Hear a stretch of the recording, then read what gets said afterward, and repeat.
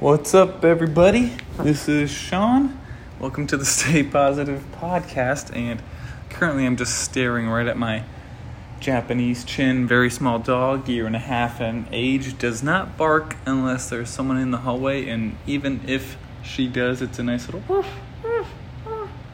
And super cute, but I just like, a nice dog that I don't have to worry about, that always loves me. She gets real excited and then she goes right back to sleep. I think she sleeps about 19 hours a day. And when she's awake, she's kind of, tired. Again, it doesn't sound too good from me describing her, but, I just don't have to worry about her. Whenever I need a little hug, she's always right there. She doesn't like to walk too much. She'll walk, so that's good for me too, because it's kind of hot right now, so I don't have to walk her.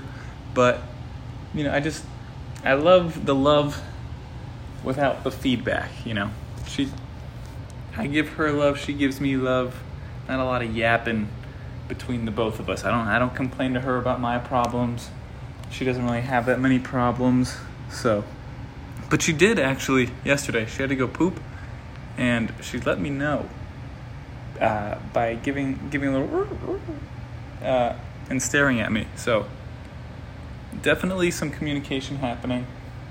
Definitely a major positive.